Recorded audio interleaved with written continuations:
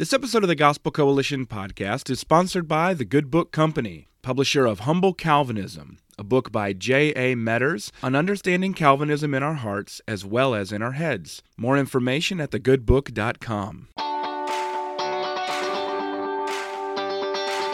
This is the Gospel Coalition podcast, where we seek to renew the contemporary church in the ancient gospel of Jesus Christ. I'm your host, Colin Hansen.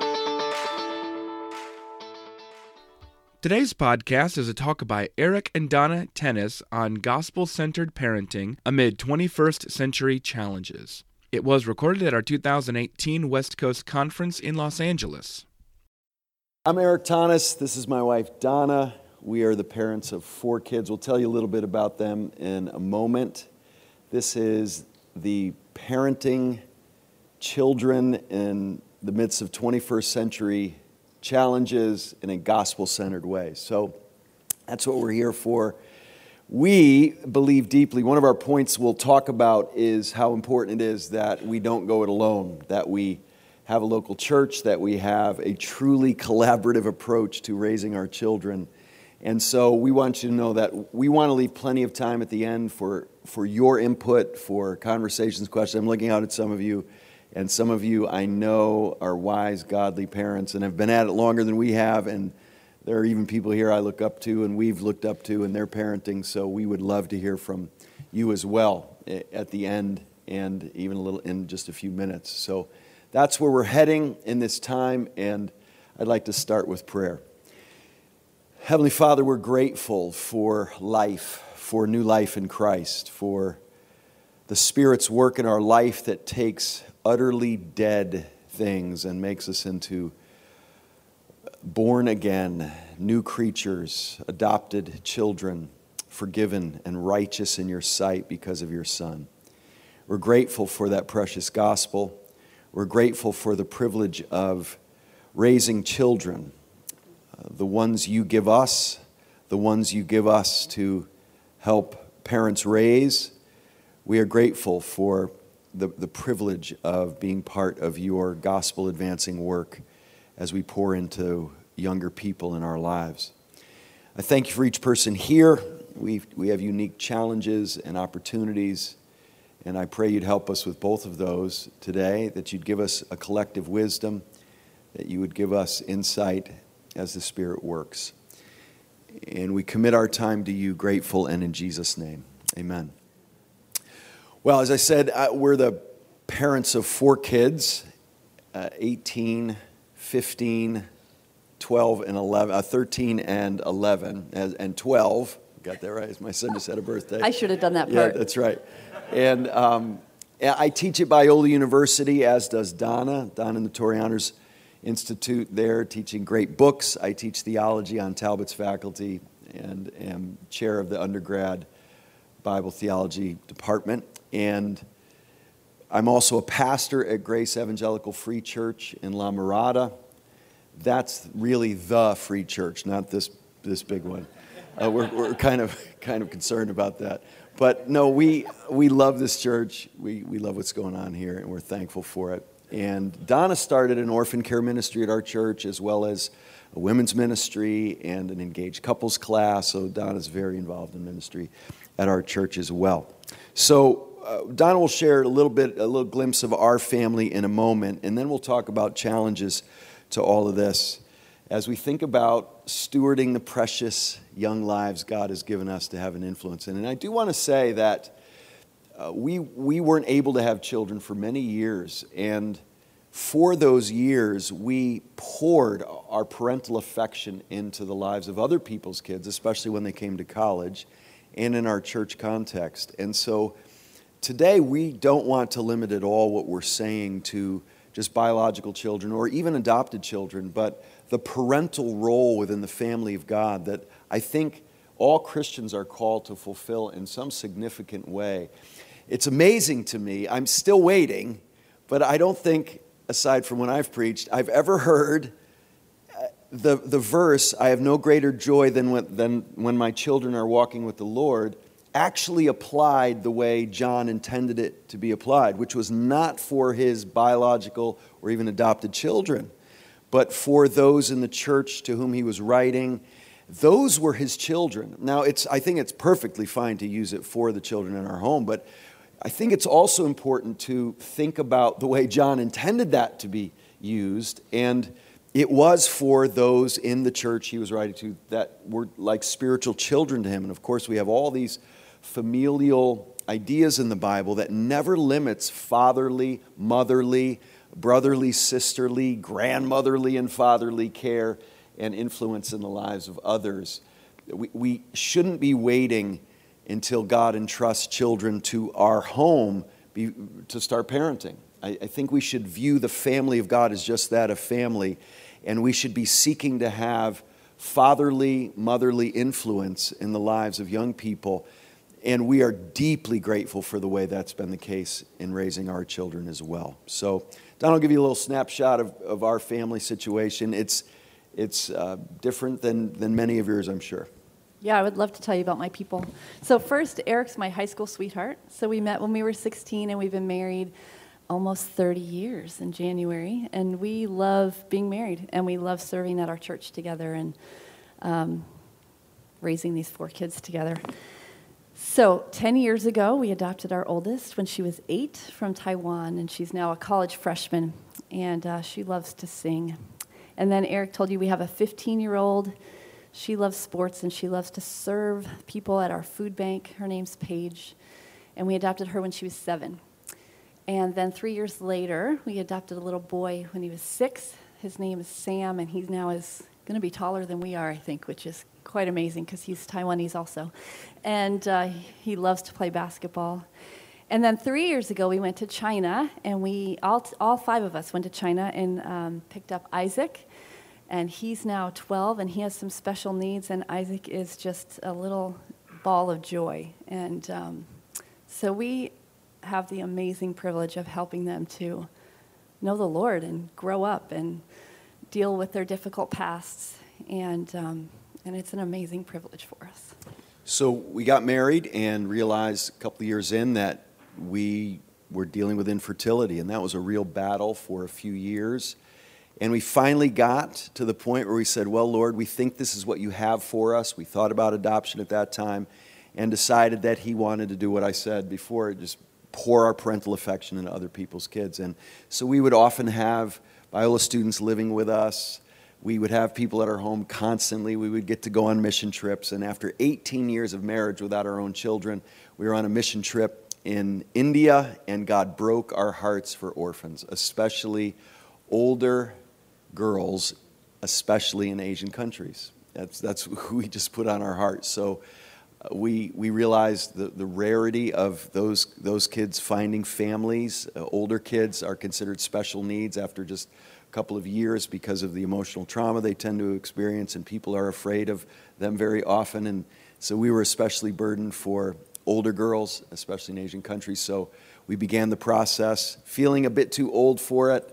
But then we spent a whole semester in Cambridge with John and Noelle Piper and their delightful daughter, who at the time was 10 years old. And they adopted Talitha when she was a baby, when they were 50, and we were spring chickens compared to that at the time. So that took that excuse away. And then we had Sam just dropped on us. It was really a 48-hour adoption. A social worker called and just said, there's a boy who, same orphanage as your girls, who was adopted a year ago, and the family's terminating the adoption. So would you take him tomorrow? And so that was a whirlwind, but an amazing time. And then God put kids with disabilities on our hearts, especially older ones. And that's how we ended up with Isaac, through a friend who has 6 kids with disabilities in addition to 4 kids that they've adopted, they had biologically. So that's our family. Obviously, that means we skipped right over diapers and all kinds of things. And so we don't have a lot of experience with really younger kids. We just launched our first child to college a couple of months ago. So we are rookies compared to many of you. So I feel like a greenhorn sitting here at this only for 10 years, when some of you have been at it way longer than we have. But God has really taught us so much about who he is and who we are before him. I was just talking to my friend Neil and telling him how much I look up to him as a dad. And he said, we get through by grace. And that's it. And that realization has been so tremendously important for us, that there's enough grace for our kids, for us, in all of this. And, you've probably heard people say that when a kid turns out well, parents take too much credit for it, and when they don't, they take too much blame for it, and that's probably true. But we were asked to talk about not just parenting in a gospel-centered way, but in light of 21st century challenges. So we thought it'd be a good idea to throw out some of the challenges that we think are especially prevalent today in raising children in a gospel-centered way, and then we'll talk about the gospel a little bit. But some of these challenges are ones you have felt keenly, and then after Don and I go through our list, we'd love to hear any others you think we should also consider as well. But why don't you lead off with the first one, Don? Yeah, so the culture that we live in, I think, encourages our children to put their friends on a higher plane than their parents even. So their friends can become very central in their lives, and their lives can look like they orbit around their friends. And this can be very dangerous for children, because other teens or other grade school kids are not good stabilizing factors, right? And so I think that's a pull for our kids, to pull them away from our authority, the safety that they have with us, the stability. We also have the blame culture, where people don't easily take responsibility, and there can be a lack of gratitude. I will sit with students often at Biola, and they'll complain about how hurt they've been by the church and their youth ministry and their youth pastor and their parents. And I say, tell me what that's looked like. And a lot of times I just want to say, and sometimes do, that just sounds like life. It doesn't sound like you've had it especially hard, honestly. But I will sometimes call my students' generation the disappointment generation. There's this sense that I haven't gotten what I deserve. I haven't got the best of it. And my dad was working all the time. And okay, I suppose that can be excessive, but it sounds like you had a hard-working dad, which used to be an admirable thing. And so it's amazing how easily disappointed students can be. Getting blindsided by the difficulty of life, getting blindsided by people disappointing you and hurting you and offending you and things not being easy. And so raising children who truly take responsibility can be incredibly difficult, because we just have a whining, complaining culture that teaches us to feel like we're never getting what we deserved. And as we know from a gospel perspective, thank God we're not getting what we deserve, because we deserve hell, right? So if we start there, well, it's nothing but gratitude from there. And so trying to cultivate a heart of gratitude rather than a sense of entitlement and being so easily disappointed with parents and families and churches, and it can be a real challenge. Yeah, and next, this one's obvious, but promiscuity. I mean, the culture that we live in and the availability that our kids have to social media and just so many things that are unholy, pornography, and they are being trained to see people according to the flesh instead of as spiritual beings. And so that's a huge concern for us. Technology, social media, a lot of statistics I've seen have said that is probably the number one daily challenge in raising children today, is what in the world you do with technology, social media, the pornography that's so accessible, the distraction, the dopamine hit feedback loop that they're always brilliantly creating in our lives, and we can be the worst examples of that for our kids often. But it's not just the immorality that it's accessible, it's creating a whole different dynamic. On my 16th birthday, you know where I was, the Department of Motor Vehicles, getting my license. My daughter's 18. For the first time yesterday, we went to see her at college, and she said, I think I need to get my license. She's finally starting to get around to feeling unthinkable, but there's a different dynamic in their relationships now. Now, the good thing is teen pregnancies are down, and so are drunk driving accidents among teens, because they feel a contentment sitting in their room on their phones. And so that has an effect on their socialization, their relational depth and quality and sophistication, and as well as just the flat-out distractions. I'm on sabbatical this semester, and we're living at Hume Lake, and it's wonderful. And there's no cell service there. And it's like we're Amish. It's just unbelievable how different it is. By the way, on this topic, great book, Andy Crouch, Becoming a Tech-Wise Family. I highly recommend it. His daughter writes the introduction. She's 16, and her depth of thinking and ability to write shows a family that hasn't been overly distracted. She has lines like, "We're not anti-technology. We've just learned that the best app in the world could never compare with one real bumblebee." Things like that. It said, oh, this kid's been thinking. And then Andy, in the first chapter, says, the first thing you need to do is just be willing to be different. And be different, even than the majority of families in your church. And you know your kids, all my friends have cell phones, all my friends do this, or are able to be on this social media. We just need to be willing to be different right off the bat, in this area especially. So the technology, the restlessness, the weariness, the lack of settledness of soul that comes from this, major concerns we have. And I must say, myself included, we parents need to set the pace in not being tethered to a device all the time. If we ever expect our kids to be reflective, peaceful, thoughtful, undistracted people. There's a desperate, desperate need for this now. I have a friend who's on the staff at our church, and Randy has a flip phone. And people get mad at him for having a flip phone. And he just says, I don't need the temptation or the distraction. Oh, you can't handle it? Well, if you want to put it that way. But it's just amazing how if you make a decision, I don't want that, people will be angry at you, and we just need to be okay with that. Stress, anxiety, depression, these are at all-time high with teenagers and young adults. I think part of it might be related to what I said earlier about teens especially putting their friends in a really central spot in their lives and giving them more authority than they should have, but also being tethered to devices. I mean, that's what all the research is telling us, that it's related to depression and stress that our kids feel. Hopefully we're not adding to that stress, but it's a real problem and a real concern for kids today.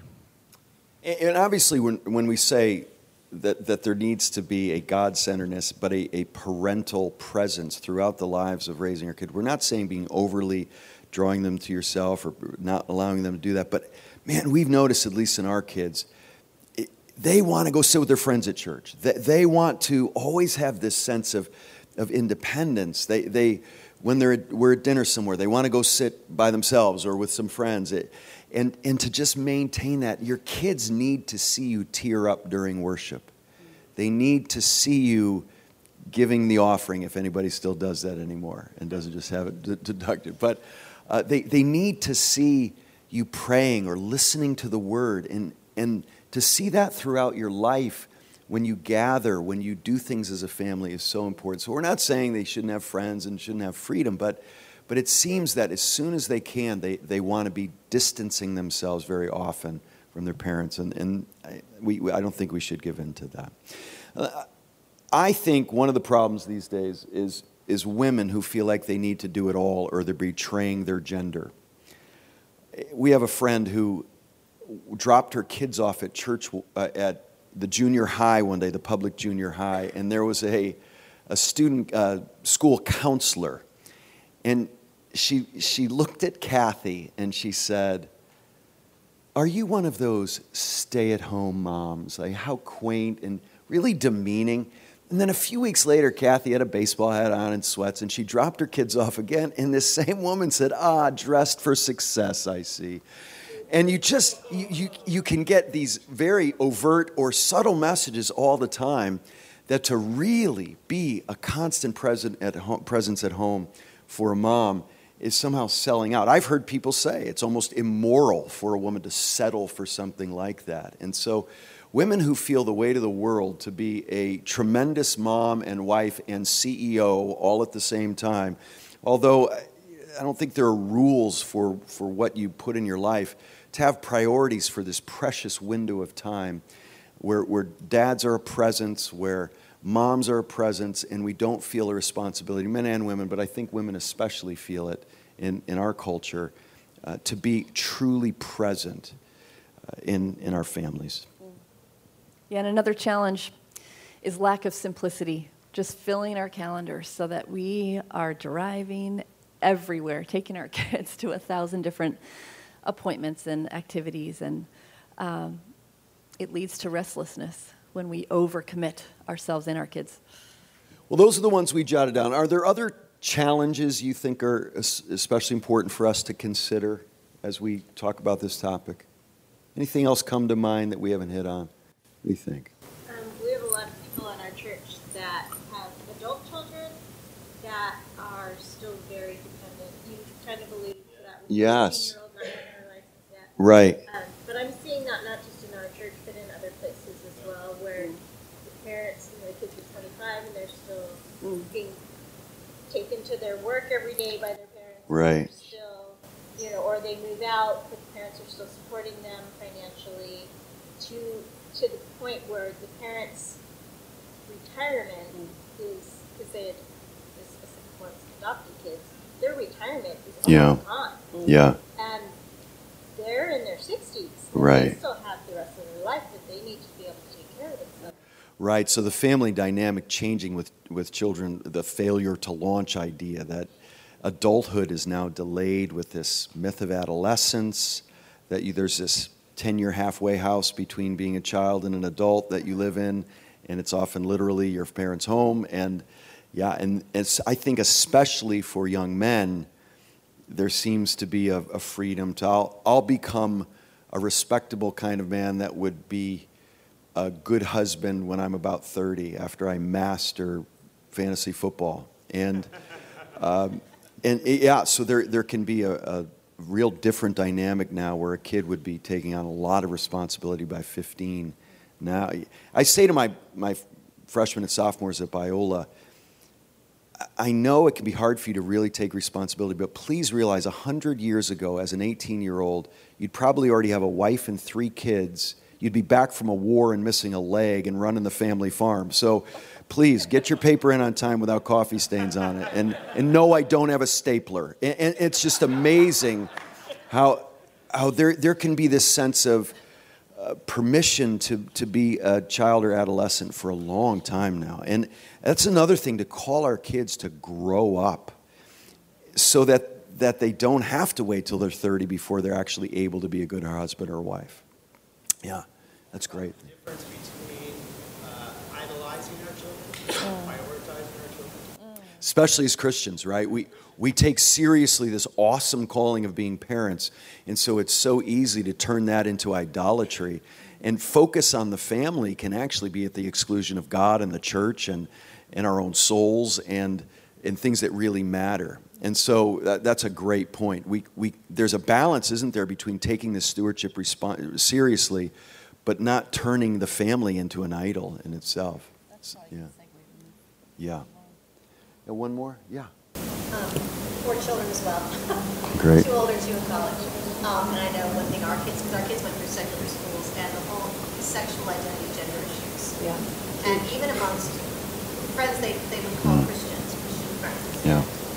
Feeling isolated in their views with that, or just trying to land what that all means. Right. So issues of sexuality, as kids are trying to forge an identity, it's hard enough when you're trying to forge it, but when you think there may be some mysterious orientation you haven't discovered yet, that you may wake up and realize is there, not a temptation or not a behavior, but I have now discovered who I am, and I didn't see it. That's a terrifying prospect. When you are trying to discern what God's called you to and who you are, but now to have this sexuality component added to it where you may discover something about yourself that God didn't design, but now is indelibly true. What a terrifying prospect and difficult, yeah. Our kids too, is watching friends go through that. Yeah. And just feeling so isolated, so all alone, and wanting to know what to say. Yep. Yeah. And how to deal with that. Right. Something, my husband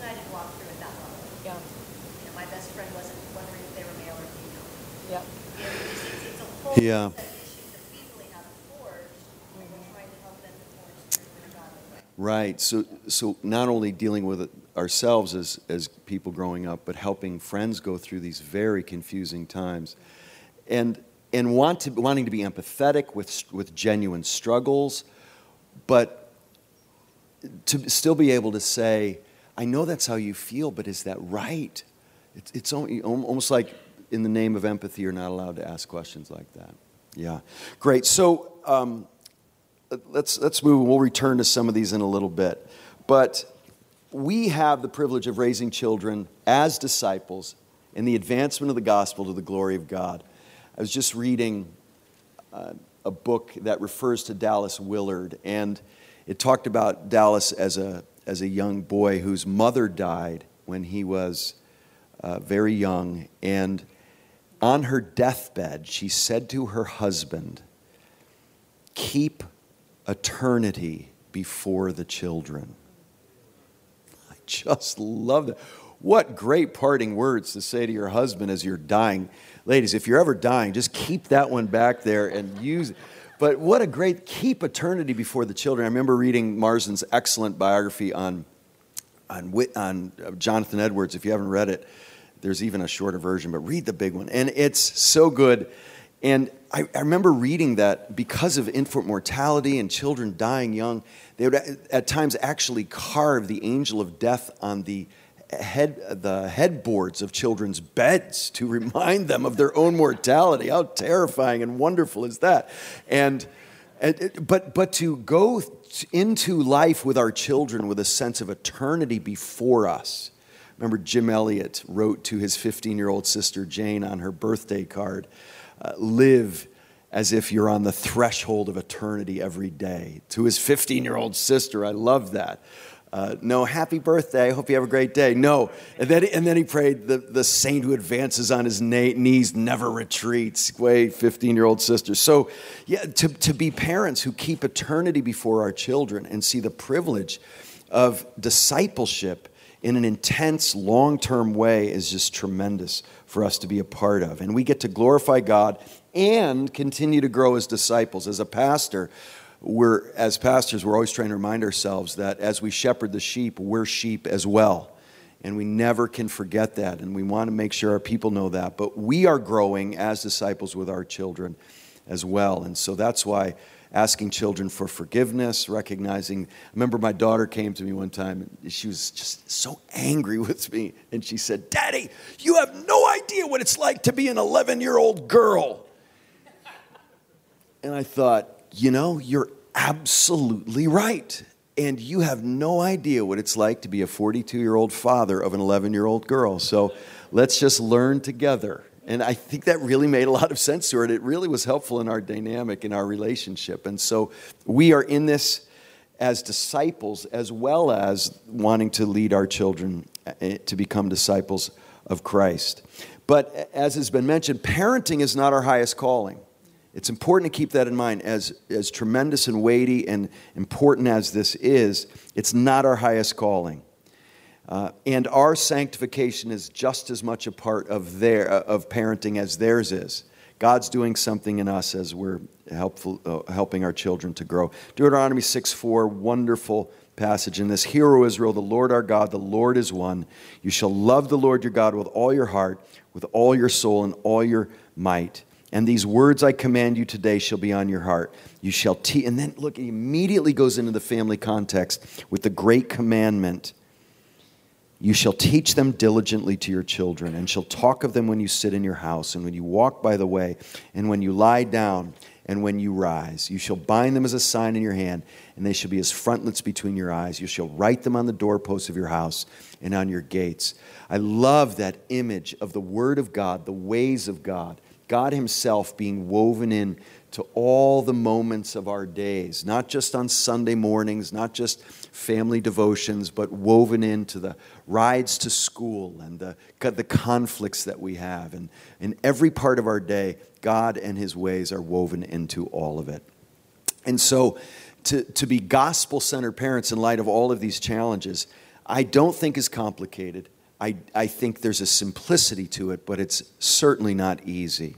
And gospel-centered parenting quite simply means to keep the gospel front and centered in our lives, in our relationships, in the goals we have in everything we do. It cannot be behavior management or moral efforts to make our kids stop biting each other and being mean to each other. It's got to be seeing them come to a saving knowledge of Christ and to grow in Him.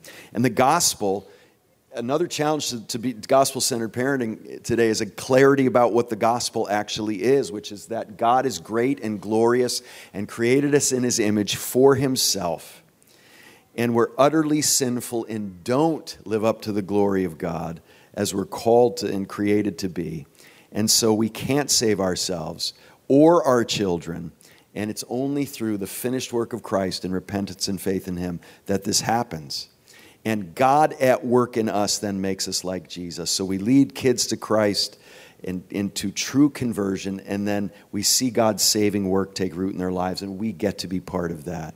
And we also have to parent in light of Jesus' return. When I was a kid, the church in the United States was binging on the second coming. It was end times everywhere. And I feel like we sort of got embarrassed, like we overdid it, and we haven't talked about it since. And we need to. We need to think, teach, preach about Jesus coming back as the judge and making all things new someday. And what my dear friend Chris Mitchell, before he died, said, Eric, parent with the long view. And there are days, if I define my child and his future on what just happened in the last 2 hours, my child's future will be life in prison with me in the cell next to him. And so I can't parent in light of what's in front of me right now or either last week or next week. I need a parent in light of the long view. And Dennis Rainey said, I have no interest in a happy 10-year-old. I just want a godly 20-year-old. And so the long view. But the real long view is the return of Christ, the judgment seat of Christ, when everything is finally judged before the face of God and every mouth is stopped. And He makes all things new. And living in light of that is something we need to do with all our lives as well as parenting. So everything we do needs to be grounded in these gospel truths. So we adopted our daughter when she was 8. Everybody says how fast it goes. How about when you start at 8? So we had 10 years with our precious girl, and we took her to college a couple of months ago. Very emotional time. The way things worked out, we left our other kids up at Hume with people who love them, and then we brought Caroline, just the three of us, the way it started, to college. And the last night in our home was just the three of us, like our parenting started. And we decided a good way to spend that time was how we started our time with her. And we broke out the big picture storybook Bible with our 18-year-old daughter, and we read the creation account. We read the incarnation, Jesus, the Son becoming a man. We read the crucifixion account. We read the resurrection. And we read the second coming. And then in tears, we prayed for our girl. And we tried to get across to her that now that you're an adult and you're 18 and you're going off to college, it's the same old story that's the most important thing in the world as you go off to college as it was when we adopted you at 8. And then we sang some songs we used to sing. It was beautiful and very emotional. And then we brought our girl to college the next day. But that gospel-centeredness is something we can never be ashamed of. We can never be embarrassed by the simplicity of the gospel and keeping it front and centered in the lives of our kids. And now it's my turn to talk, and I'm all emotional remembering that moment. It was beautiful. And we saw her last night, and she's thriving, so that's part of my emotion. But also, in order to do gospel-centered parenting, we've got to be gospel-centered ourselves. We've got to tend to our own souls. We will not have the resources that we need if we are not taking care of our own souls. We want to be an example to our kids, so we want them to see us reading the Bible. We want them to see us praying, worshiping, serving. But it's not just about being an example for them, is it? It's about feeding our souls. We will not have the capacity to do what God has called us to do if we don't do that. I did realize a few years ago that I was getting up before my children and reading my Bible. and spending time with the Lord. And my kids never saw me doing it. So I realized that I just had to be intentional to talk to them about it. I had to tell them what I had been reading. I had to tell them the things God was teaching me, the ways that I was growing. And that has been really helpful, I think, to remind them that I am doing that while you're still asleep. So whatever it takes. But I think we need to be intentional to be faithful in those ways, because we know that's the only answer for them. Amid all those challenges that we just listed, there's no hope for walking with Jesus for them in this world. They need an example of people who are doing that. They cannot walk through faithfully without tending to their soul, and so they need to know that we are setting that example for them. Yeah. Oh, right. Let's go ahead. Oh, I have another part. Go ahead. Were you going to? So we need to tend to our souls. We also need to tend to our marriages. Erik and I both come from broken homes, and so we are so committed to having a home where our kids feel very confident that we love one another and we're not walking away from one another ever. And so we need to be really intentional about that. And after 30 years, you could not really be good friends anymore if you're not intentional about building the friendship. That's part of the reason we went away on this sabbatical time, was so that we had time together to invest in our friendship. And it has been very fruitful. And I would just encourage you, your kids so desperately need for your marriage to be thriving. And so to do whatever it takes to be thriving. Where you love one another, you affirm one another in front of your kids.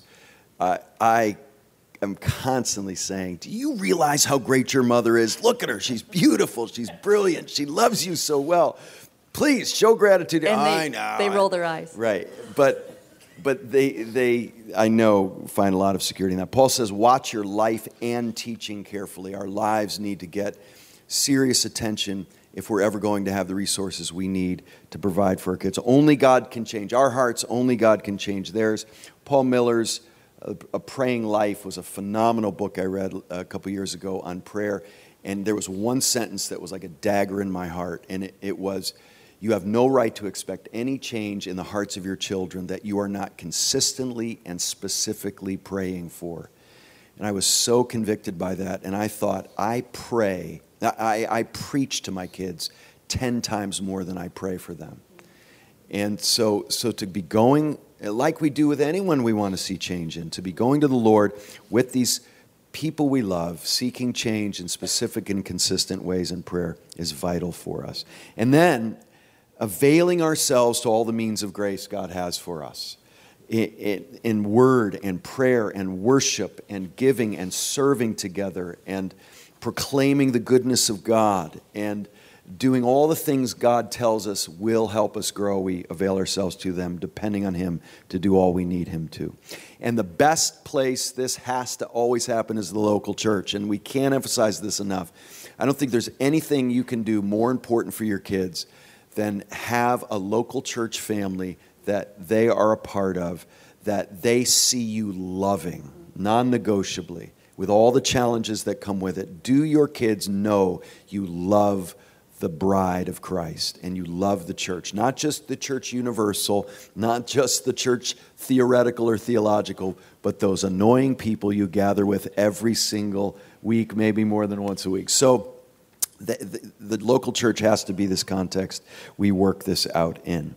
I don't think there should be a competition between church family time and family time. There should be a beautiful melding of the two. If I die today, Grace, the Saints of Grace Evangelical Free Church of La Mirada will be the ones who take care of my wife and kids. I have no doubt about it.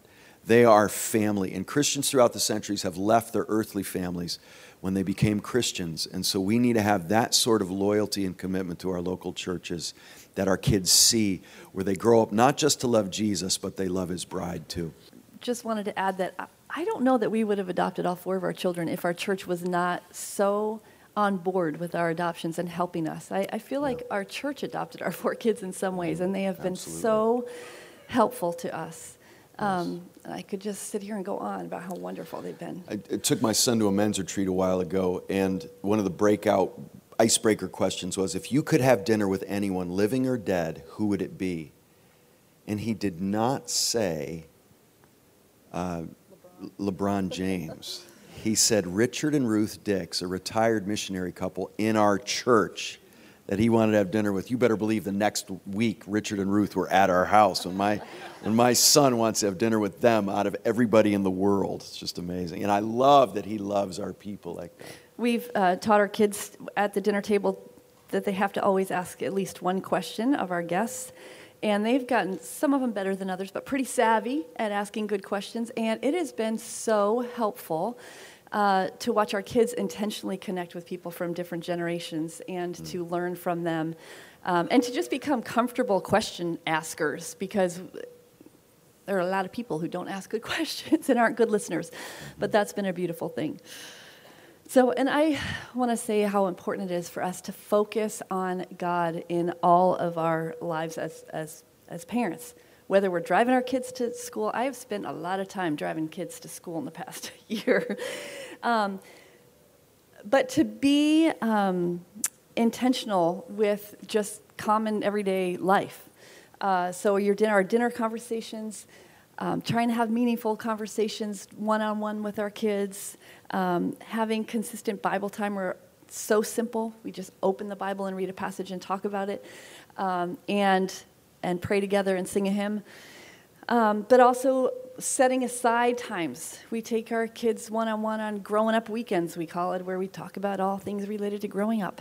And they've been sweet times, and they look different. Sometimes it's backpacking, sometimes it's at a fancy hotel. It looks different, but it just provides opportunities for intentional conversation. And what is intentional? It just means you go into it with intent, and our intent is if we get enough one-on-one time with meaningful conversations, that they will grow and that we will have a heart connection with them. Because we have found in only 10 years of parenting, but we've found that it's connecting to their hearts is the most important significant, or the most important consistent thing. So whether we're educating them or disciplining them or laughing with them or backpacking with them, are we connecting to their hearts? Can we discipline them in a way that connects with their heart?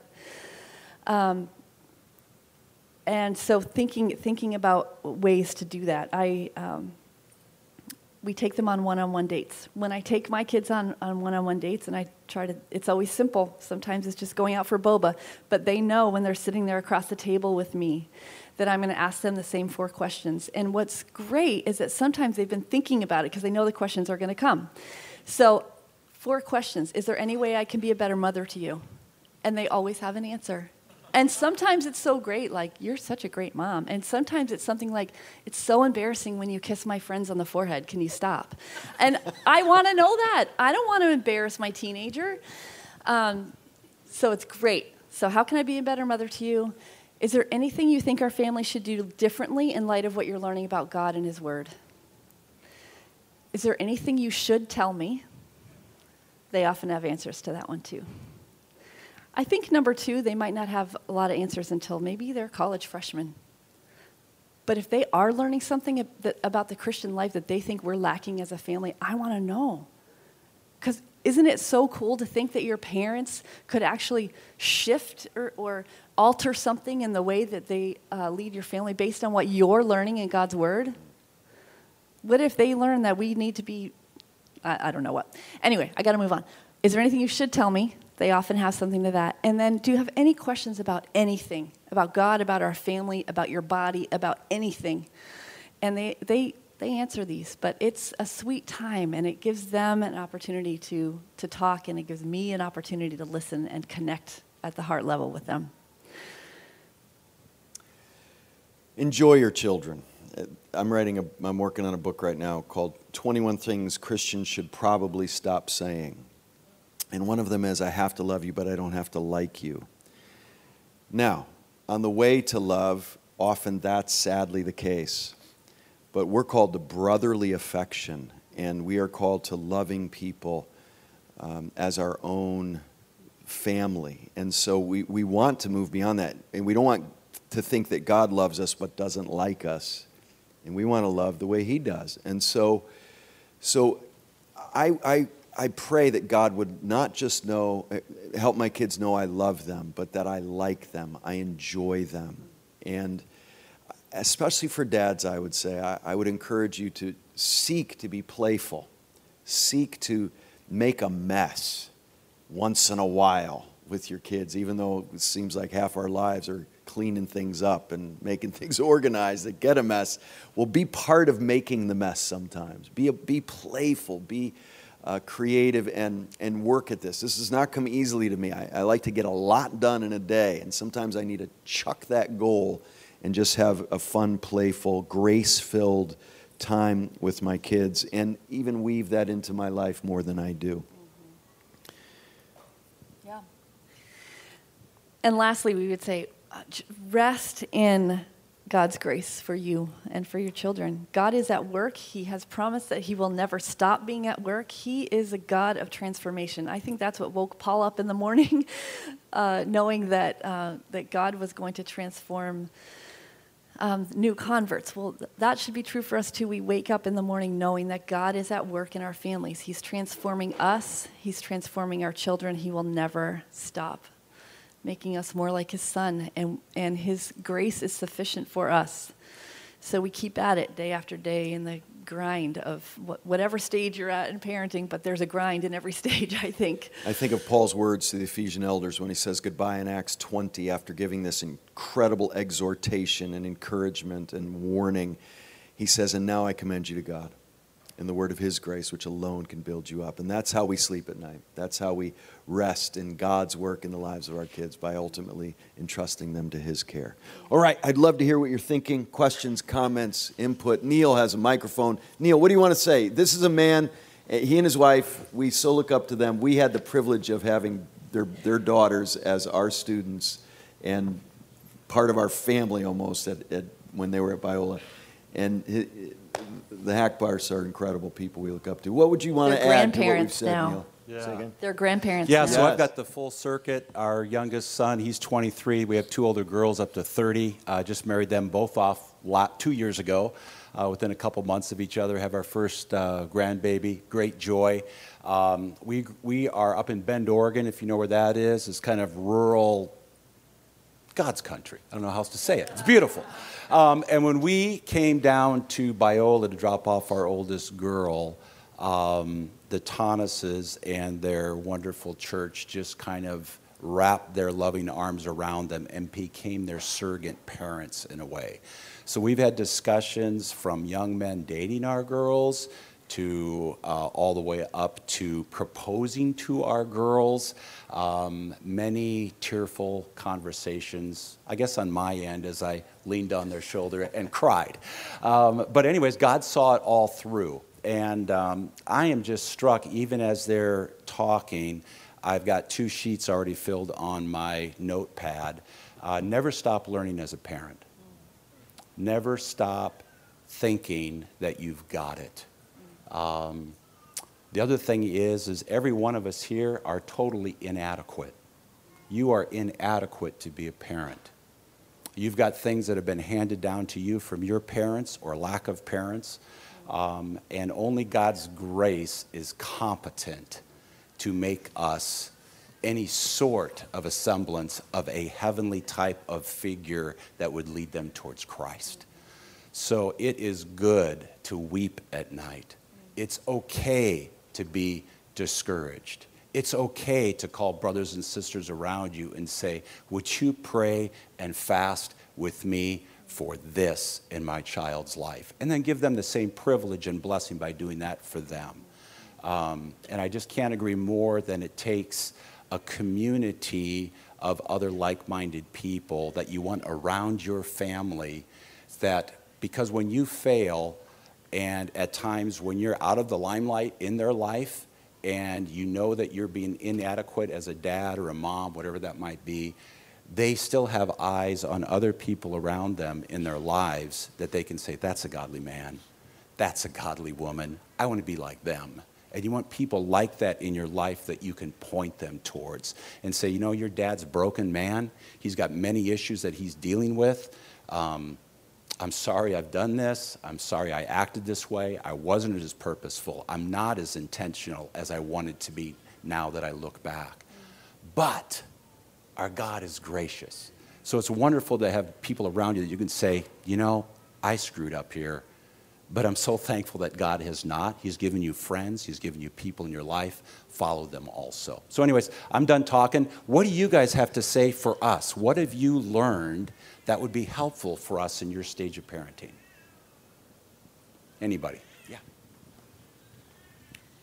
One thing that came to mind as you were sharing about your 4 adopted children, our 4 godchildren are adopted. We were a little ahead of our closest friends, and now we're walking them through.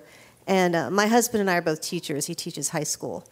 And one thing that he reminded me of is we have a girl and 3 boys, as our boys were growing up, and then watching our friends walk through this issue. Because with their kids being adopted, they now have all of these issues welling up with early adulthood that they are completely unfamiliar with. Have no idea what the origin of that is, or is it physical, is it mental, is it spiritual? Where we could look at our biological kids going, oh, I know what that is. I know what that. There's a family familiarity. But one thing my husband had shared with them and shared with us was, as a high school teacher, and he teaches the shop class. He's the class where kids that don't make it end up with him, and he gets them through high school. And he said the kids that were the kids that I looked at, and it's that you want to think, kill it before it multiplies. This child should not move forward, because those are the ones in 2 years, 3 years, 4 years that become something you would have never imagined. They're the ones that come back and make a difference in people's lives. So he said that, especially with boys, but that period of puberty through about 18, sometimes 20, can be an absolute mess. And what comes out the other side is something that you will not even recognize. And we've watched that with our close friends. One of their sons, they thought, there's no way. This is utter darkness. And watching him come out the other side as this man of God. And you're like, how did that even happen? So those years can be, just because there's darkness, I love what you said about, the grace and knowing that God's got them. But those years can be frightening years. Actually, we need to close, I guess. Right? Yeah, I think so. Don, would you close us in prayer? Oh, Lord, we thank you so much that you have seen fit to allow us to disciple younger people, whether they're in our family, in our homes, or not. We thank you so much that you have equipped us with your word and your spirit to be ministers. Father, I pray for the men and women in this room, whether they are parenting children in their home or just loving kids in the neighborhood. Father, would you equip us to help them to taste and see that you are good?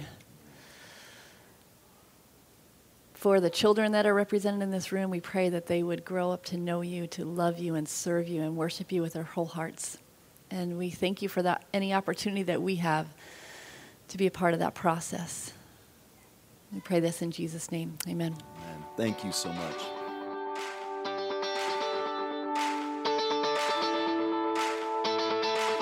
You've been listening to the Gospel Coalition podcast. For more gospel-centered resources, visit thegospelcoalition.org. Support for this podcast comes from listeners like you. Learn more and join us at tgc.org/donate.